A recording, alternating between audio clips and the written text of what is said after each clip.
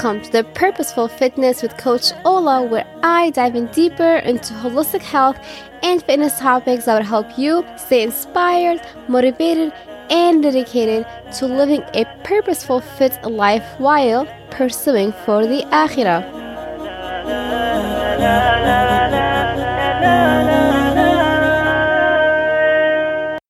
Hey, Assalamu alaikum wa rahmatullahi wa barakatuh. Welcome to the 7th episode with Coach Ola.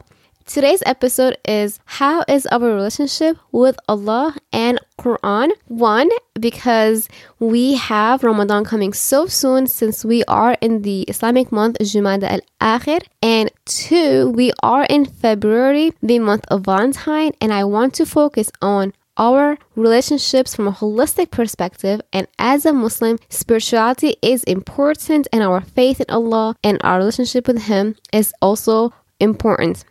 Today's guest is someone special, Dr. Yumna Boughliana. She is originally from Algeria, and after completing her PhD in quantum physics in England, she lived in Turkey for more than a decade before moving to the United States. By then, her interest had shifted from the world of physics to the vast and much more illuminating inner world of the self and Islamic spirituality. This interest led her to pursue an intensive training in the Islamic sciences under various renowned Muslim scholars. She did doctoral work in Arabic and Islamic studies at Indiana University and is fluent in Arabic, French, English, and Turkish. Dr. Boughliana has published extensively in several of those languages on Islam, especially on Quranic studies, Islamic theology, and the Islamic philosophy of science. She taught Arabic and Islamic studies in different universities in the United States, her last university position being an associate professor of Islamic studies at Carthage College, before she dedicated herself to full-time nonprofit work. She offers extensive spiritual counseling and coaching, workshops, classes, and retreats. She is currently the director of a nonprofit Quranic spirituality organization called Receiving Noor. Today's episode, we talked about on importance of being aware, heedlessness, meditation, breath work, and much more. Today's episode is super related and interconnected with third episode, my interview with Imam Wissam Sharif. So if you haven't had a chance to listen to it, I highly recommend that you go back to it as well. Before we get started on my interview with Dr. Boughliana, I will have the 99 names recited with Imam Wissam Sharif from episode number 3, and we'll get started. So, are you guys ready? Let's get this started. Bismillah.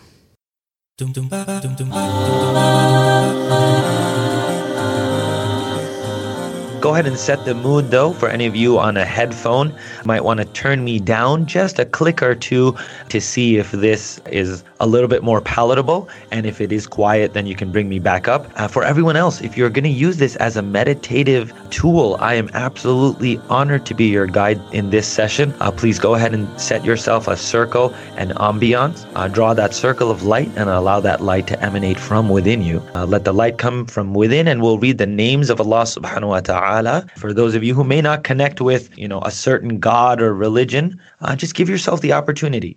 Our tradition, culture has given us this gift, and there's nothing that should stop you from being able to access this. So go ahead and give yourself a posture of dignity. That means you're sitting on the crusts of your hips. 6 inches beneath your belly button has been magically floated to the top. And you feel that posture, that nice, beautiful curve in your spine. Drop the chin, roll the shoulders over the body, and go ahead and allow yourself to hear, absorb the sound. Huwa Allahu alladhi la ilaha illahu. Huwa Allahu alladhi la ilaha illahu. عالم الغيب والشهادة هو الرحمن الرحيم. The source of mercy, the source of compassion in the universe. Get to know him better. الملك القدوس السلام المؤمن المهيمن العزيز الجبار المتكبر الخالق البارئ المصور الغفار القهار الوهاب الرزاق الفتاح يا فتاح العليم القابض الباسط الخافض الرافع المعز المذل السميع البصير الحكم العدل اللطيف الخبير الحليم العظيم الغفور الشكور العلي الكبير الحفيظ المقيت الحسيب الجليل الكريم الرقيب المجيب الواسع الحكيم الودود. From the source of love in the universe to you, from the one who loves, through acts of service, Al-Wadud. Allahumma inni as'aluka hubbak. If you've ever yearned for someone, some love, know that a universal love from the source of love is being directed at you. O source, we request your love. Al-Majid, Al-Ba'ith Al-Shahid Al-Haqq, الوكيل القوي المتين الولي الحميد الحمد لله المحصي المبدئ المعيد المحيي المميت الحي القيوم الواجد الماجد الواحد الأحد الصمد الله الصمد الله الصمد الله الصمد القادر المقتدر المقدم المؤخر الأول الآخر الظاهر الباطن الوالي المتعالي البر التواب. For everything you've done, everything you hold against yourself, seek forgiveness through the door of forgiveness, through the most forgiving. Ya Tawwab, Astaghfirullah. It's 5 syllables. Astaghfirullah. Astaghfirullah. Astaghfirullah. Astaghfirullah. Astaghfirullah.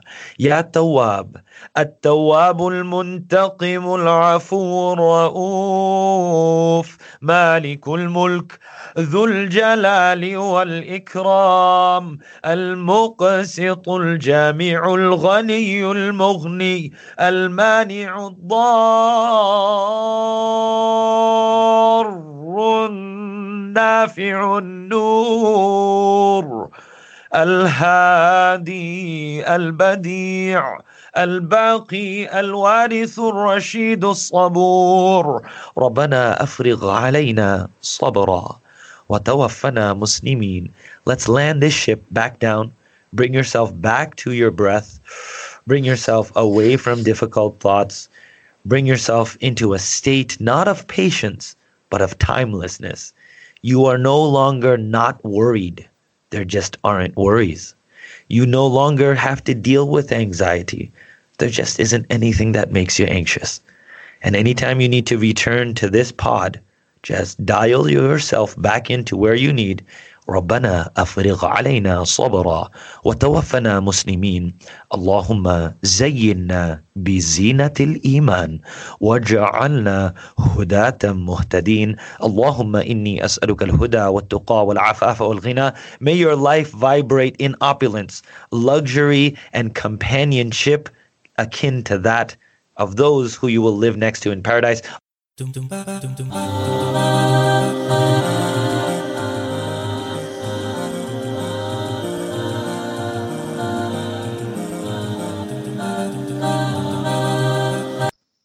Assalamu alaikum, Sister Yumna. How are you today? Wa alaikum salam wa rahmatullahi ta'ala. Hola. Alhamdulillah, I'm well. Alhamdulillah. So happy to have you on today. You're welcome. Would you please tell us about yourself and what you currently do? What I currently do. I am the director of a nonprofit. It's called Receiving Noor. And we have a website. It's called receivingnoor.org. And this nonprofit, I started it a few years ago with some friends. And our first goal was to revive our connection with the Quran so that it becomes a relevant and essential part of our daily life. And I like to think of it as it becomes our map on how to live our life, inshallah. Inshallah. And together with this, it's also our goal to spread ilm al-iman wal-ihsan. So to live with iman, with belief, and ihsan, inshallah, with consciousness of that belief, so that faith, iman, is not merely of the imitative or blind acceptance, but an intentional choice that we make based on knowledge and observation, like not only following blindly. So we teach how to make the shahada knowingly and purposely so that our hearts are satisfied. And in order to do this, we focus on learning how to read the sign, like in Iqra bismi rabbik, the signs, the ayat in the creation, with the guidance of the Quran, of course, so that we come to know God, who He is, and what our relationship with Him is. And as a result of all this, our hope is to build an intentional community of conscious believers, people who live with this awareness of who they are and what their purpose in life is, inshallah. I love that. And I love the Noor into it. And exactly what you said when you were saying intentional life, I was thinking of my podcast name, Purposeful Fitness. Same, to have a purposeful life as well. So I love that. Well, probably that's why Allah put us on the same now. SubhanAllah. Alhamdulillah, because I was actually trying to find someone who has more knowledge about this topic, because I really didn't want myself to talk about it. And alhamdulillah, I was able to connect with you. And as you said, the Quran is the Noor. For me, my journey with the Quran, I'm from Syria. So in Damascus, I was, as a young age, I was put into like Quranic, to memorize, to study, to recite. But then when I came to America in early college, the former MSA president, he gave the huge copy of the Quran translated. So it's in Arabic and English, but it has like in-depth translation. And for me, and I was told before that when we approach the Quran, we should approach it with intentions to learn and not like, it's just a book, but to actually open it. And because it does matter how you approach it, and the way you approach it will play a huge role in your life. And yes, it did change my life forever. Oh, mashallah. I have a special bond with Syria and the people of Syria. That's where my children actually learned to recite the Quran with tajweed. We spent a few summers in Damascus. SubhanAllah, yeah. Yeah, SubhanAllah. So they went to the local Quran schools there. And they still also have this special bond with Syria because of that. Alhamdulillah. Alhamdulillah. So I wanted to ask you, would you please share with us how our relationship with Allah subhanahu wa ta'ala is important and how should we work on it, inshallah? Wow, mashallah. Well, let me start with this, how our relationship with Allah is important. I'm asked this question a lot, but actually the answer is in knowing who Allah is, and primarily in knowing Him as our Rabb, which is only possible to the extent that we get in touch with who we are ourselves, because that's what's available to us, right? In the beginning. So that's where we start. So let's start from there. Let's look at ourselves. We're living beings, but for instance, I'm picking one point about ourselves. Life. Is life under our control? No. Obviously, we can lose it anytime. I can stop breathing anytime. I could even stop seeing or seeing anytime, and there is nothing in me that can stop me or stop that from happening. I have no control over that. So if I'm breathing right now, it's a gift, it's a blessing, it's a miracle of rahmah, of mercy. So let's reflect a little more. In order to remain alive, obviously we need water, we need food, but there is something that we usually or often we overcome, which is we need to breathe. We need air and we need to breathe. And yet we have a very limited control on our breath. We can control how we breathe, but not that we breathe or not breathe. If we stop breathing, then that's it. In a few minutes, it's the end.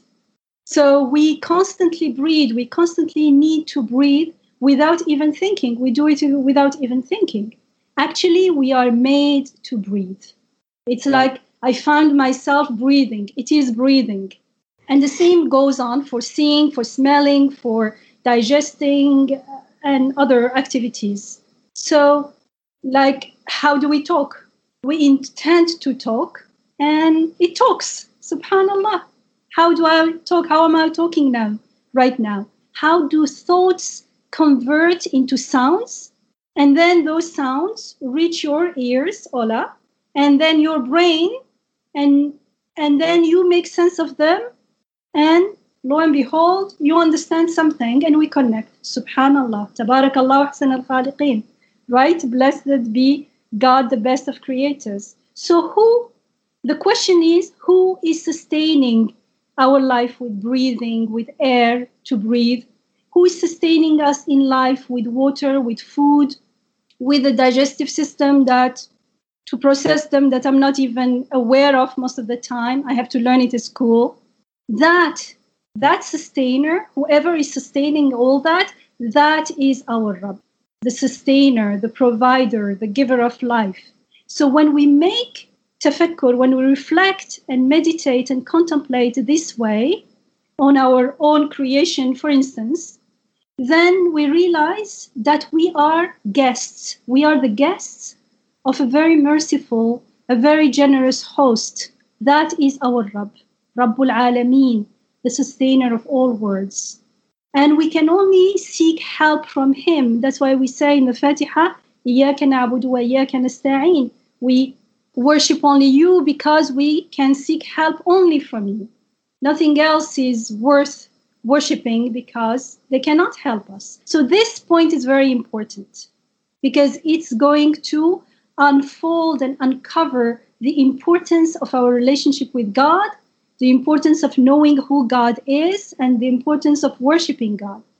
Because whether we recognize and acknowledge it or not, the fact is that we all have only one true sustainer who sustains us in life and provides for us. And we here does not refer only to humanity, but all beings, all things, all creation. And there is nothing else, no one else who could help us. This is very important. No one can help us but Rabbul Alameen, the sustainer, the Lord of all worlds, because everything else is being created and sustained like we are. They themselves need help, as we are repeatedly reminded in the Quran. They cannot help you or themselves because لا يخلقون شيئا وهم يخلقون. They cannot create anything since they are themselves being created. So practically there is only one choice, which is to worship Rabbul Alameen, who has the power to be and it is, kun fayakun. But this is, how do you say, practically, but in fact, we have the choice to reflect this way and become aware of this reality and choose intentionally and purposely, or to remain unaware of it. Or we may be Muslims, we repeat all these things, but without really living them and experiencing them and confirming them and feeling them in our hearts and being certain of their truthfulness and the reality, our reality. And that's why you wonder how come we can get stuck in things and put our hopes in them as though they were the source of our happiness and well-being. That's because of the delusion of ghafla. So ghafla is that heedlessness, that mindlessness, that not being aware, that not living intentionally. And it's a lower state of consciousness. And in that state, we identify with the ego. And so we live from there, from the ego. And this causes a distortion of our perception of who we are and what our purpose in this world is and how we perceive things around us. We see them as the source of something when they are actually gifts. And in that state of ghafla, we tend to worship false gods, or as we are told in the Quran, idols. So idols are not necessarily statues out there but often it's going to be how we perceive things. And we can make them into idols, like mini gods, like mini sources of well-being or happiness or something that we need. And we are not aware, but I mean, that's the whole thing. That's ghafla is about not being unaware, but that's no excuse, because we're supposed to cultivate awareness, as we're taught in the Quran. That's why ghafla is condemned in the Quran repeatedly. However, often I heard people tell me that cultivating awareness and spirituality is a luxury and they don't have time for it. Well, you know what? It's not a luxury, it's a necessity, because no awareness means ghafla, and that's not acceptable. We are told in the Quran, and we can understand why, because ghafla distorts reality. It is based on a delusion of being somehow independent of our Rabb, because we are not aware of our dependence on Him, so we don't relate to a Rabb. And in that state, we only turn to Him in times of crisis, as if the rest of the time we're we're taking care of it ourselves. Subhanallah, astaghfirullah. Yeah, so true. Like, how about here and now? Shouldn't we be grateful? Right. For every breath, for instance, right? In the Quran, it reminds me of, we are told, وَمَا يُؤْمِنُ أَكْثَرُهُمْ بِاللَّهِ إِلَّا وَهُمْ مُشْرِكُونَ. And most of them do not believe in God, except that they are in a state of shirk, associating partners to Him. Without realizing, there are other passages in the Quran where in Akhirah, people are told, you were mushrikeen. They say, no, we were not mushrik, because they are not aware that they are committing shirk. We're also told in the Quran, first, subhanallah, it's beautiful, because God always in the Quran, He's attracting our attention to the creation, because that's how we get to know Him, right? Yes. That's what we see. That's what we interact with. So He said, say, who provides you from the sky and the earth? Who controls hearing and sight? Who brings forth the living from the dead and the dead from the living? Who governs all that exists? They are sure to answer, it is God. Say then, why won't you then become conscious of Him? And then it says, فَذَلِكُمُ اللَّهُ رَبُّكُمُ الْحَقِّ. I love this ayah. That is God, your true Rabb, your sustainer. فَمَاذَا بَعْدَ الْحَقِّ إِلَّا الضَّلَالُ فَأَنَّ تُصْرَفُونَ. What is there then beyond this reality, beyond the truth, except dalal, except error and misguidance? How then can you turn away from this reality? But usually we don't turn away knowingly. It's because of our ignorance that we turn away. And that's why learning to reflect under the guidance of the Quran, to get to know who we are, who our Rabb is so important. And hopefully we can see now how our relationship with God is so important, because He is our sustainer, our provider, and with Him is the source of all what we need, all what we long for in this world and in the next. In other words, we need Him. Usually we think that we're making hasha, like a favor to God by worshiping Him. Not at all. That's a totally distorted understanding of the reality. We need Him. He does not need us. Ya ayyuhan nas, antum al-fuqara ila Allah, wallahu wal-ghaniyyul hamid. O people, it is you who need God, whereas He is self-sufficient. He is the one to whom all praise is due, whether you give it to things themselves or to God. Things themselves are His creation, so I lose in that interaction, but the praising all returns back to Him. And so the more we reflect on how we are being sustained right now, here and now is very important in all this, the more we will, inshallah, be able to confirm this reality and appreciate it. And the more we'll be able to, inshallah, perform the shahada as we are taught in the Quran. Inshallah, you brought so many amazing points, and you can't see me, but I'm smiling a lot. So I'm going to start. I typed up before I forget. So number 1, you mentioned tadabbur, which means in English reflect. And I love nature therapy. I love journal therapy. And these two are great ways for stress relief, stress management and relaxation, but they're also a great way to reflect. And I'm a person, for example, like I look at, a lake or a body of water, and then you see the reflection of trees. Just a little example. And I reflect on my own self, like where I used to be, where I am now. And then the birds, like they're flying, but then subhanAllah, just think about it. They're flying to collect food. And it's like this little beautiful animal that God created for us to reflect upon, that how we need to be like the birds. Wake up, get ourselves like the ants. Like there's so much reflection. I'm not going to get into it, but that's number one. Two, the breathing that you mentioned, I was smiling a lot because this third episode with Imam Wissam Sharif, he also talked about how breathing is important. We actually did a breathing technique activity, but it's also important for Quran recitation because he also focuses on that aspect. And then he also mentioned how, subhanAllah, the Prophet Muhammad ﷺ, he spent about 10 years meditation, reflecting and breathing. And it's just like these little things. And then the heedlessness, the last point that I really love that you mentioned, because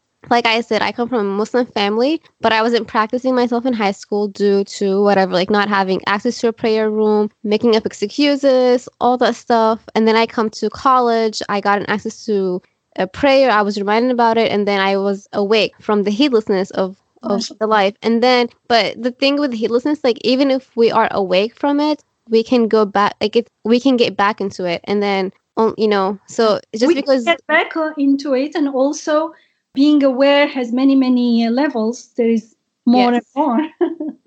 Exactly.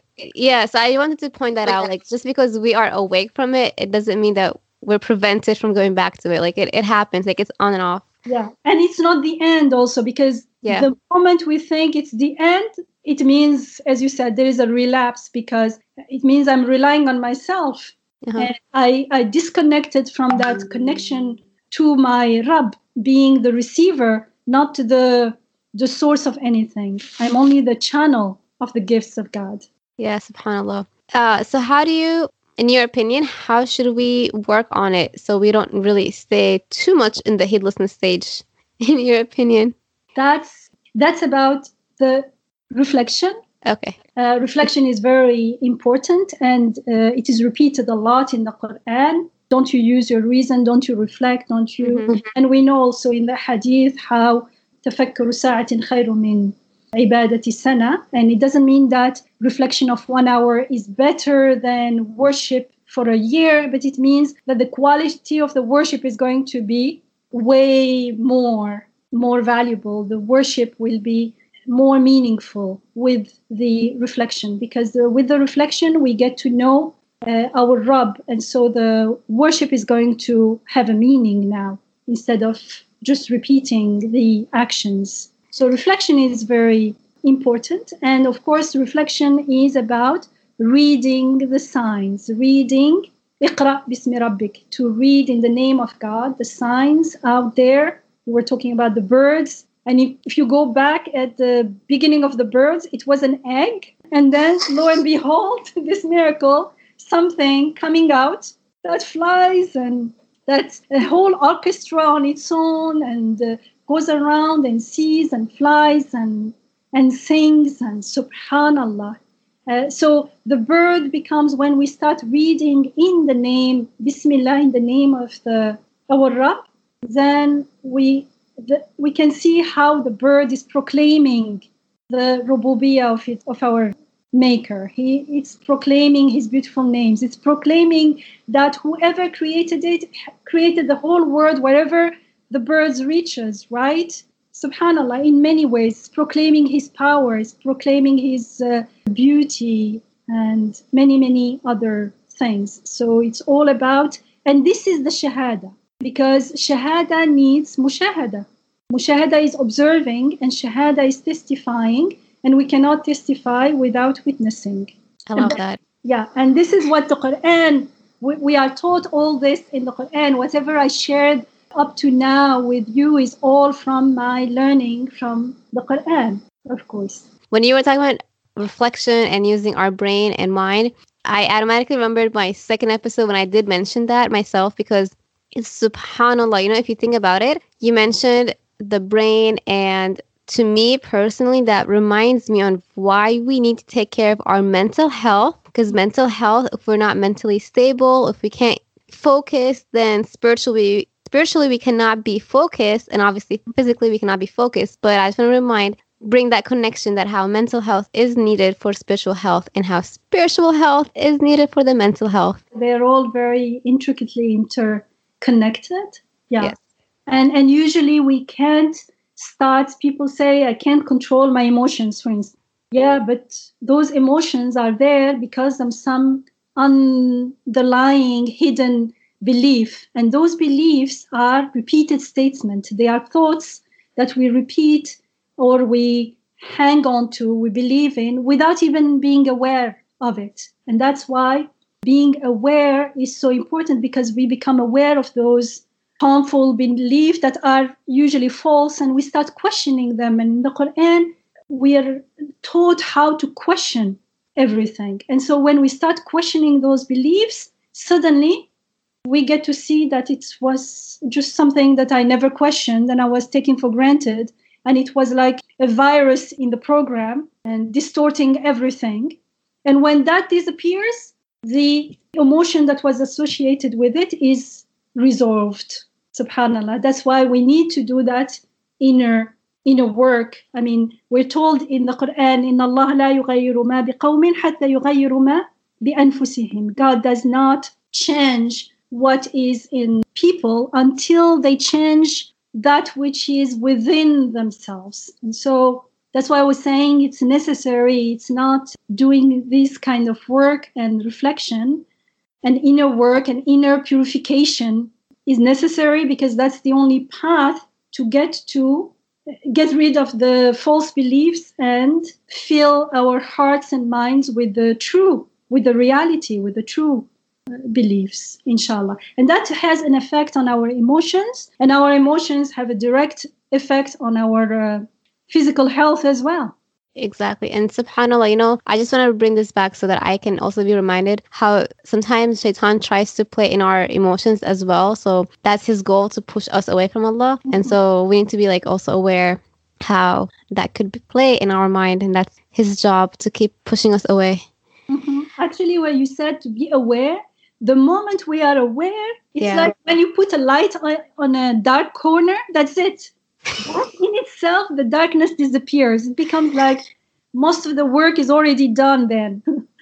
SubhanAllah. And sometimes recently, this past week has been very interesting for me, and I was crying so much, and I was like, SubhanAllah, I remember, I don't know if it's from the Quran or Hadith, but how Allah subhanahu wa ta'ala is in control of our he brings happiness and he brings sadness. It's all in his hand too. You can correct me, I could be wrong, but it's from the Quran. It's Ibrahim alayhi salam, Sayyidina Ibrahim alayhi salam, who says how God feeds me and this, and so I just remember that part, and happy, it's all been controlled.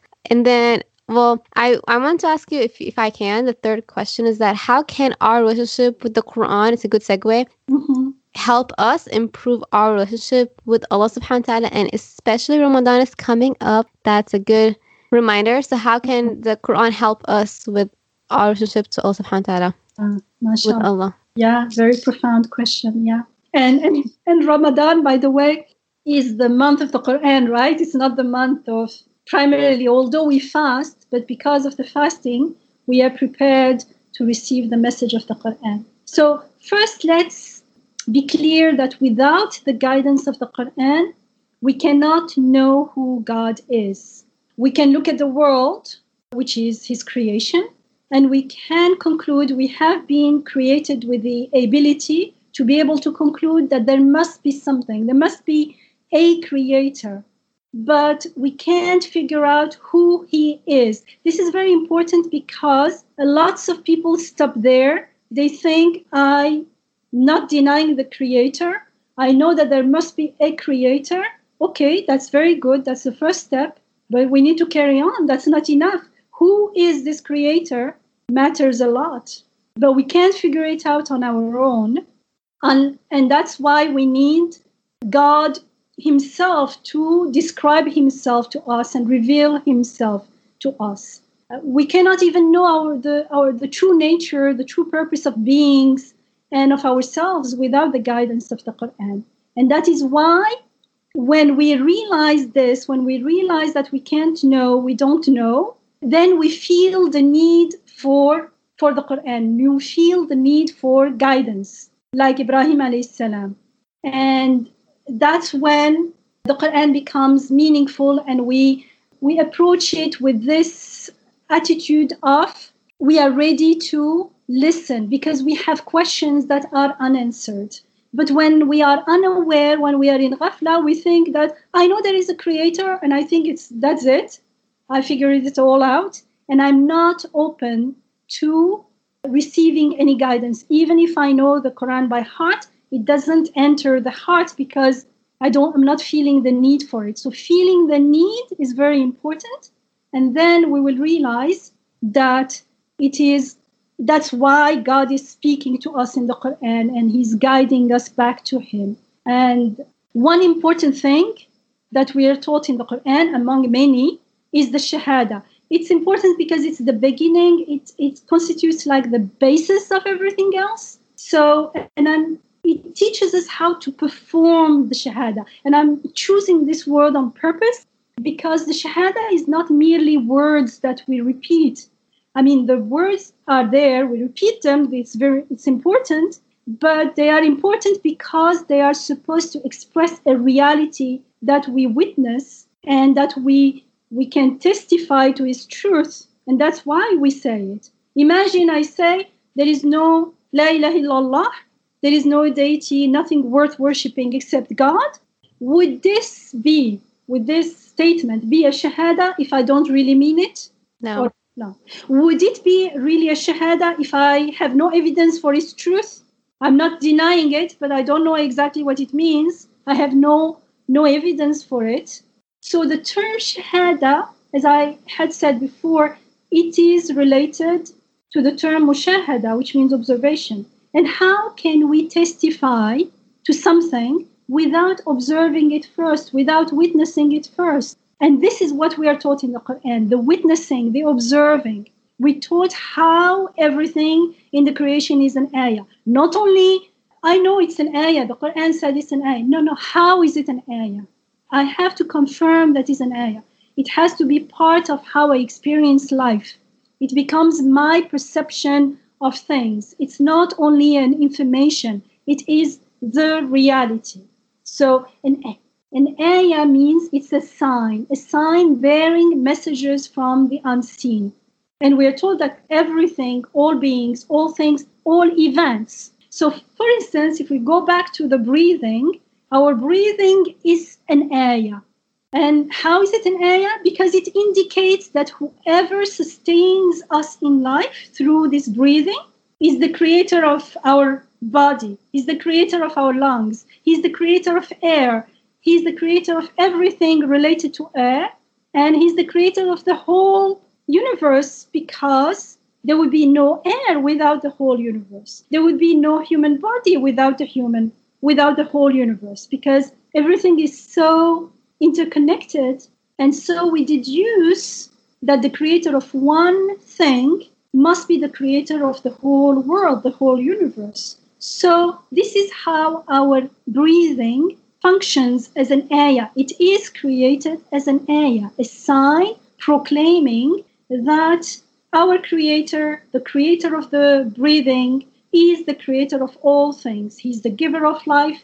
He is the Rabb, the sustainer, the Razaq, the nourisher, and we can carry on with the beautiful names of God. So the act of breathing in interconnection with the rest of the creation, they glorify God. They proclaim His most beautiful names. They reflect His face, Wajh Allah. And so breathing with this consciousness, with this ihsan, is itself worship. It is ibadah.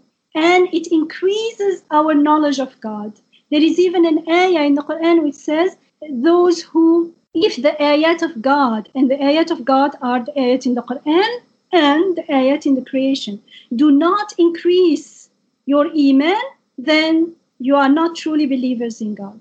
So this breathing with this consciousness, with this ihsan, consciousness here, the opposite of ghafla is ihsan, the consciousness of iman. This breathing itself becomes worship, and it increases our knowledge of God, it increases our iman, our faith and belief in God. And as a consequence, we're filled with the love of God, the love for our Rabb here and now, and we feel so grateful to Him.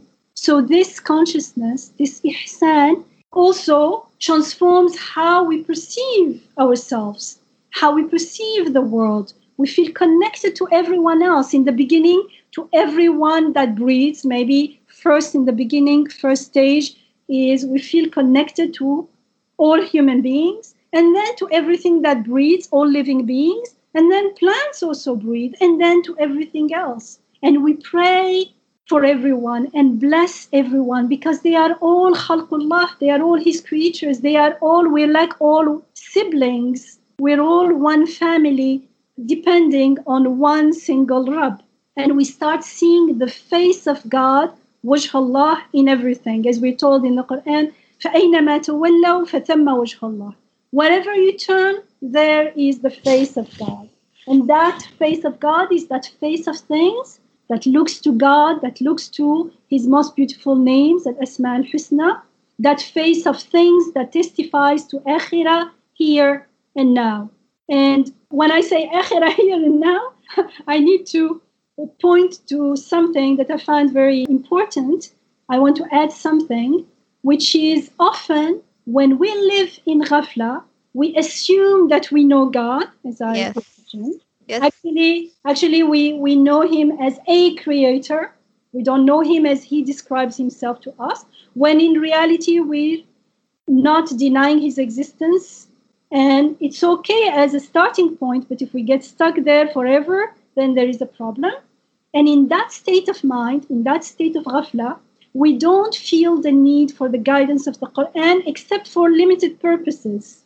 And so religion becomes more like a dogma, and it feels like we have to worship God, we have to pray. It's like we're doing a favor to someone, or we're sacrificing, we're making it's not effortless. It doesn't come from the heart, it comes from the mind. It needs lots of willpower. And because the heart is not involved, there is no pleasure. And it's more like we'd better do it because there are consequences, because of various reasons, either akhirah or social reasons.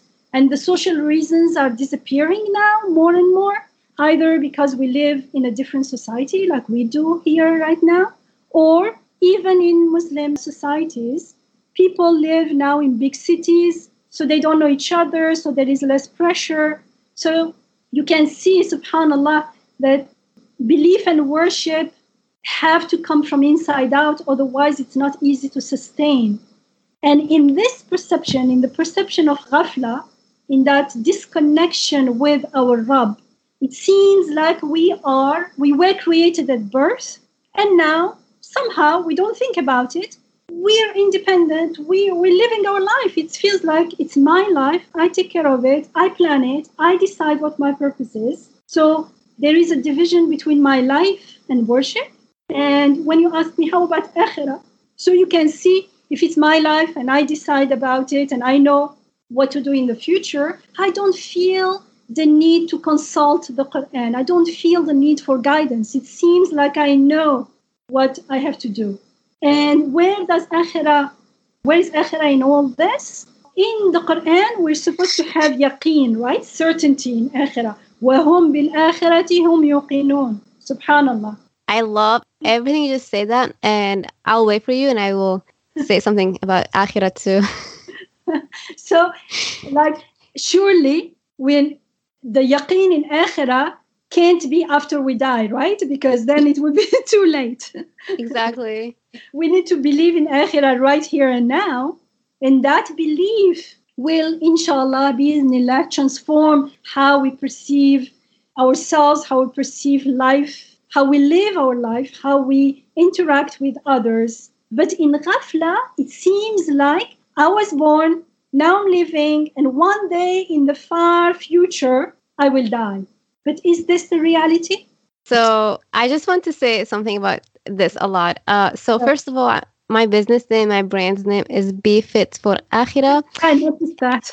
Yeah, and so I'm not sure if everyone has had a chance to listen to my second episode, and I would love people to hear my thoughts about it, because I have had this initiative started about 5 years ago, and it's been a long journey for me, especially from the Muslims, like telling me go change your name, for example, or that like if I have a music in my workout videos or whatever, like this is haram and this is that, and I've had like someone tell me, for example, like just point little things and find excuses of what I'm doing is wrong. And it hurts, and it's not easy. And then I was told there's no connection between like being healthy and there's akhirah and and all that, but it's like no. And I talked about also with Imam Wissam that we live in a society where we have the YOLO concept going on, like you live once, but it's like no, you live twice. And that's why I want to keep reminding ourselves, like there's so many connections, like from the physical point, mental point, spiritual point, every single point in life. There's always that connection back to it. And as soon as we make that faith in the afterlife, like as strong as possible, like we're not perfect. All of us have struggles and stuff. But like that, with the faith in Allah, both of them, like they need to be strong. Like if one is missing, it's just going to be really hard to continue. And that's where the heedlessness will come back to us over and over. That's just my opinions about it. And I won't get into the halal haram because usually it's misunderstood. Exactly. Well, it is reduced. I mean, it is reduced to something one-dimensional when actually it's multi-dimensional, because it is related to iman and ihsan. And ihsan is making everything beautiful. With that consciousness, everything becomes beautiful. Otherwise, it becomes like dry and it loses its meaning. It's like a body without soul. The soul is that iman that is going to give meaning to everything. But when there is no disconnection, not only, anyways, let's not get into that. It's a big topic, I know, but I'm just saying that it really hurts. Like in our ummah, when people, and one of my teachers, she said that especially like it's in every community, but as an Arab, like we have it a lot. Like, oh, like they say haram so easily, but it's like we don't have the right to say what's exactly haram, what's halal, and I'm not going to get into it anymore. But something more important that you mentioned, it says like, how is the health and the body related to faith or to akhirah? Excuse me, the health is a blessing from God. The body is an amana, trust from God. But you can see the disconnect it's a huge disconnect there, because how do we know God in the first place? Through what we are given here. And so when we know God truly, we can only know him through what he gives us. So we can't go back and ask, how is this related, or deny the connection, because it is through that connection that we got to know him. So, Allah. Thank you. So the akhirah, I was saying, like, is it true? Is the reality that I was born, I'm living, and one day I'll die? Think about it. But like, where is last year? Where is last month? Where is yesterday? Where is this morning? They're all gone. We were one day babies, then toddlers, then children. Now we're adults. Where are those versions of us? They're already gone. So yes, one day we'll leave this world for good, and that's the big death. But the journey of death has already started. We're already in a state of returning. When we say Inna lillahi wa inna ilayhi raji'un, certainly we belong to God, and certainly to him we are returning. We are in a state of returning. Raji'un, not sanarji'u. It's raji'un, ismi fa'il. We are returners. We are in a state of returning to God. We are constantly returning. And when we acknowledge that, when we are aware of that, we will realize that we are also constantly being sustained in life. Something is going, something is being given. That's why to understand and appreciate the ayat, everything is an ayah, we have to make peace with the transience of life. That's repeated in the Quran a lot. Because in ghafla, we tend to forget about the transience of life, and death is only one minute. That minute when I die, it will be only that moment. Everything else is already gone before. So our life is transient, it is passing, and as such, it mirrors the eternal giver of life. So the passing itself is ayah to akhirah. And death is not far from us. So there's no need to delude ourselves that, oh, death is far. That day, the day we leave this world, we don't know where it is. It could be tonight, tomorrow, 10 years, I don't know. But death is always with me. It's always with us. We can witness samples of it right now within us and in the world around us, like in the seasons. So when we live with this awareness of death and life together, one into the other, our attachment to things around us, to the world, our love for things, for the world, will shift from the things to the sustainer, to our Rabb of the world, to the sustainer of the world. We will still love things, we will still love them, but in His name, as His gift, as His blessings. So actually, when we live with this consciousness, we realize how everything is so valuable, so much more valuable than when we are not aware. When we are not aware of our connection with our Rabb, when we live in ghafla, we get stuck in things themselves, we are attached to them, we love them for themselves, but they are not as valuable as when we live with ihsan, because we don't see how sacred they are, how sacred their functions are. And that sacredness is lost, they become like idols. So you can see how, because people are sometimes scared. They say, oh, if I love God, how about things around me? How about my family? No, you will love them more because they remind you of God. The question comes from a disconnect from our Rabb, from taking our Rabb for granted, from not knowing Him through His creation. How do I know He's compassionate? You look at mothers, you look at your friends, through their love and their friendship, I understand that whoever gave me this family, these friends, is the source of all compassion and love. I love everything you said, and that actually is a great segue, and I know you already talked about it, but ultimately, how can all of this help us in all of our areas in our life, such as our relationship with the body, with the mind, with the soul, families, communities, and... No, I know we already talked about it, but I want to see if you have anything to add on to it. Yeah. No, it's beautiful. Your questions, mashallah, are very, thank you. Very meaningful, alhamdulillah. So let me start with a specific example so it becomes more palpable, inshallah, to clarify what's going on when we live from the heart and the soul in connection with our Rabb, with ihsan, instead of living from the ego, living in the darkness of ghafla. There are two ways of being. Well, in each way, there are many degrees, but I'm just making it two for clarification and simplification purposes. So, for instance, let's think of the tongue. Subhanallah, it can distinguish myriads, many tastes. And then there are countless of food, and they all taste and smell differently. They even look differently, subhanallah. And now, if it were only for the sake of the physical body, would we need all these varieties?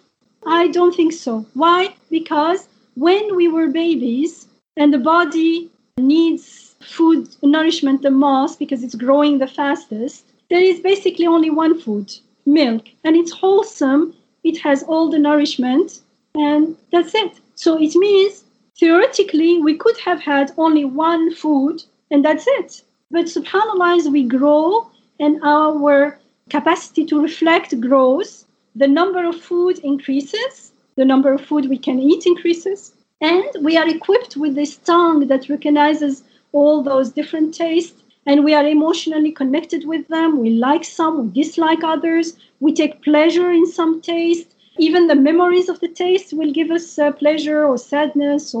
And though all this, it cannot be merely for the sake of fulfilling some physical needs for the body. Something else is going on here. So what's going on here? If we live from the ego, if we live in ghafla, then we remain stuck in the food itself. It feels as though the food itself is the source of the nourishment.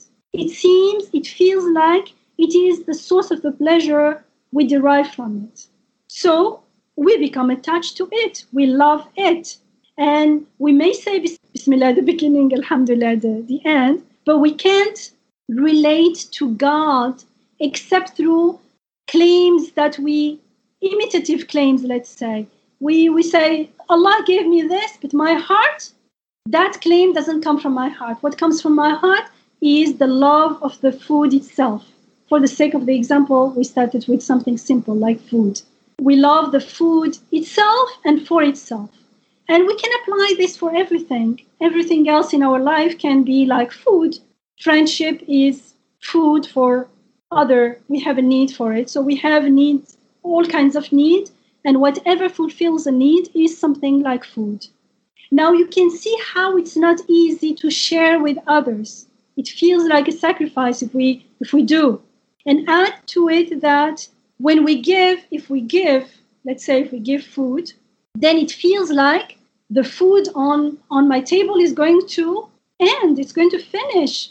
Because when we live from the ego comes from a place of scarcity because it is disconnected from the source of abundance.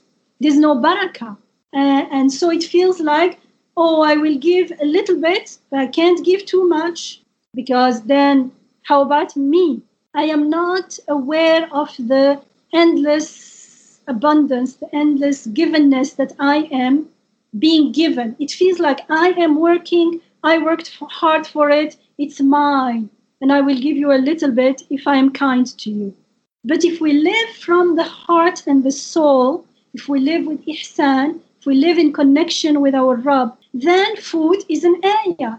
It's a sign that indicates the provider, the Razzaq, who feeds us with this delicious food.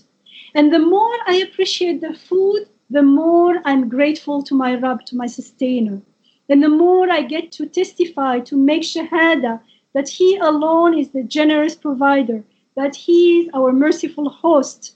So food becomes a gift. It becomes a friend that tells us about our Rabb. And so we join in glorifying God together with the food, together with everything else around us. And it tells us that since He is the provider, then we need to have no fear, no anxiety about the future. The future includes akhirah, it includes forever. And so this gives a peace of mind, the peace of heart. The heart is fulfilled, it is satisfied. أَلَا بِذِكْرِ اللَّهِ تَطْمَئِنَّ الْقُلُوبُ. The human heart can find peace and satisfaction and fulfillment only in remembering God. So this eating, can you see that this eating is not only nourishing the body, but it is also nourishing the heart and the soul. It is healing the heart and the soul. This eating is ibadah, it is worship. This eating brings us closer to our Rabb. This thing is performed Bismillah al-Razzaq. It is not only words at the beginning, but it is our modality of living, of eating in the name of the Razzaq. And so we can apply this to other things, other food, to all kinds of things that we benefit from. And now you can imagine this believer, this muhsin, can he not share with others? He will happily and easily share with others because the muhsin is aware of the abundance of the source. He witnesses it right here and now. And so as he gives, more is given. It is an endless source. It's like every day. Yesterday is not here, but today I'm still here. Life is not from me, but life is always given again and again. There is no scarcity in this mode of being. There is no being stuck in the thing itself. Things become gift. They are ayat. They are friends. They are given again and again whenever we need them. So knowing God and worshiping Him this way consciously transforms the quality of our life. It transforms the quality of our relationship with others. We become more conscious of our relationship with others. So this way, this genuine Iman, not imitative Iman, has direct effect on our thoughts, on our emotions, and therefore on our actions. And in turn, our thoughts, our emotions affect our health, including our physical health, like anger, fear, anxiety. All these things put lots of strain on the body. But with this connection, conscious connection to our Rabb, we feel the connection with everything else. So we're not alien, we're not alone in the world. And think of, since you are interested more in you work with the body, think of the body. In this relationship, what is the body? Right? It is a faithful servant from God. It is put at our service. It's an amana, it's a trust. How would we treat such a blessing? With respect, with compassion, with love, with appreciation.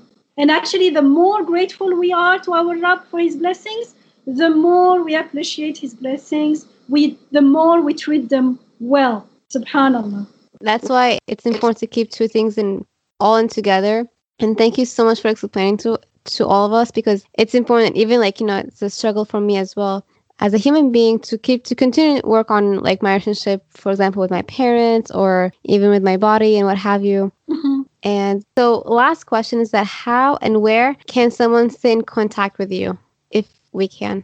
There are many ways. We are on YouTube. We have a YouTube channel. Mm-hmm. And we meet actually on a weekly basis to study the Quran together. Right now we are studying Surah Al-Alaq. So we started with Iqra' Bismi Rabbika Alladhi Khalaq. You can, if you go to our website, which is Receiving Noor, Noor is nur.org, then you can subscribe to our weekly classes on the Quran for free and to our newsletter. So you get the instruction to connect with Zoom. There are on our website, there are articles as well. And also you can find on our YouTube channel past conferences. We had started many years ago, 4 or 5 years ago, with crucial Quranic concepts. And then we started weekly Quranic classes. We have retreats. There are books also. We just started the books last year. So, and inshallah, my intention is to write more. One of them is Living with Genuine Tawheed. One of them is Discovering the Beautiful Names of God, which is learning how to see the Asma al-Husna, the beautiful names of God, how they are reflected in our daily life. So that's pretty much in person. It's usually in the retreats and workshops. And so next month I'm going to teach in Upper New York, for instance. Other people ask me to come. So I do that as well, apart from the retreats, inshallah. So I'll have the website in my show notes. Is there an email that people can reach out to you, for example, or just through the website? It's receivingnoor@gmail.com. Okay, thank you. And it won't reach me directly, but it will reach people in our team, inshallah. And people in our team are all university professors and well-versed in the field, inshallah. They can help. And if there is something, they will get in touch with me as well, inshallah. Inshallah. Jazakallah khairan. Thank you so much. This was so beneficial. And may Allah bless you and your work and make it a channel for much good. Barakallah. Ameen. When you feel all alone in this world and there's nobody to count your tears, just remember, no matter where you are, Allah knows. Allah knows. When you're carrying a monster load and you wonder how far you can go, with every step on that road that you take, Allah knows. Allah knows. No matter what, inside or out, there's one thing of which there's no doubt. Allah knows. Allah knows. And whatever lies in the heavens and the heavens, every star in this whole universe, Allah knows. Allah knows. When you find that special someone, Feel your whole life has barely begun. You can walk on the moon, shout it to everyone. Allah knows, Allah knows. When you gaze with love in your eyes, catch a glimpse of paradise, and you see your child take the first breath of life. Allah knows, Allah knows. No matter what, inside or out, there's one thing of which there's no doubt. Allah knows, Allah knows. And whatever lies in the heavens and the earth, every star in this whole universe, Allah knows, Allah knows. When you lose someone close to your heart, see your whole world fall apart, and you try to go on but it seems so hard. Allah knows, Allah knows. You see, we all have a path to choose. Through the valleys and hills we go, with the ups and the downs, never fret, never frown. Allah knows, Allah knows. No matter what, inside or out, there's one thing of which there's no doubt. Allah knows, Allah knows. And whatever lies in the heavens and the earth, every star in this whole universe, Allah knows, Allah knows. 'Cause no matter what, inside or out, there's one thing of which there's no doubt. Allah knows, Allah knows. And whatever lies in the heavens and the earth, every star in this whole universe, Allah knows, Allah knows. Every grain of sand in every desert land, He knows. Every shade of palm, every closed hand, He knows. Every sparkling tear on every eyelash, He knows. Every thought I have and every word I share, He knows, Allah knows. Thank you for tuning in. If you've enjoyed this episode, make sure to subscribe today and leave a 5-star review. You can also screenshot and share this episode with a family or a friend. Be strong, be fit for Akhirah.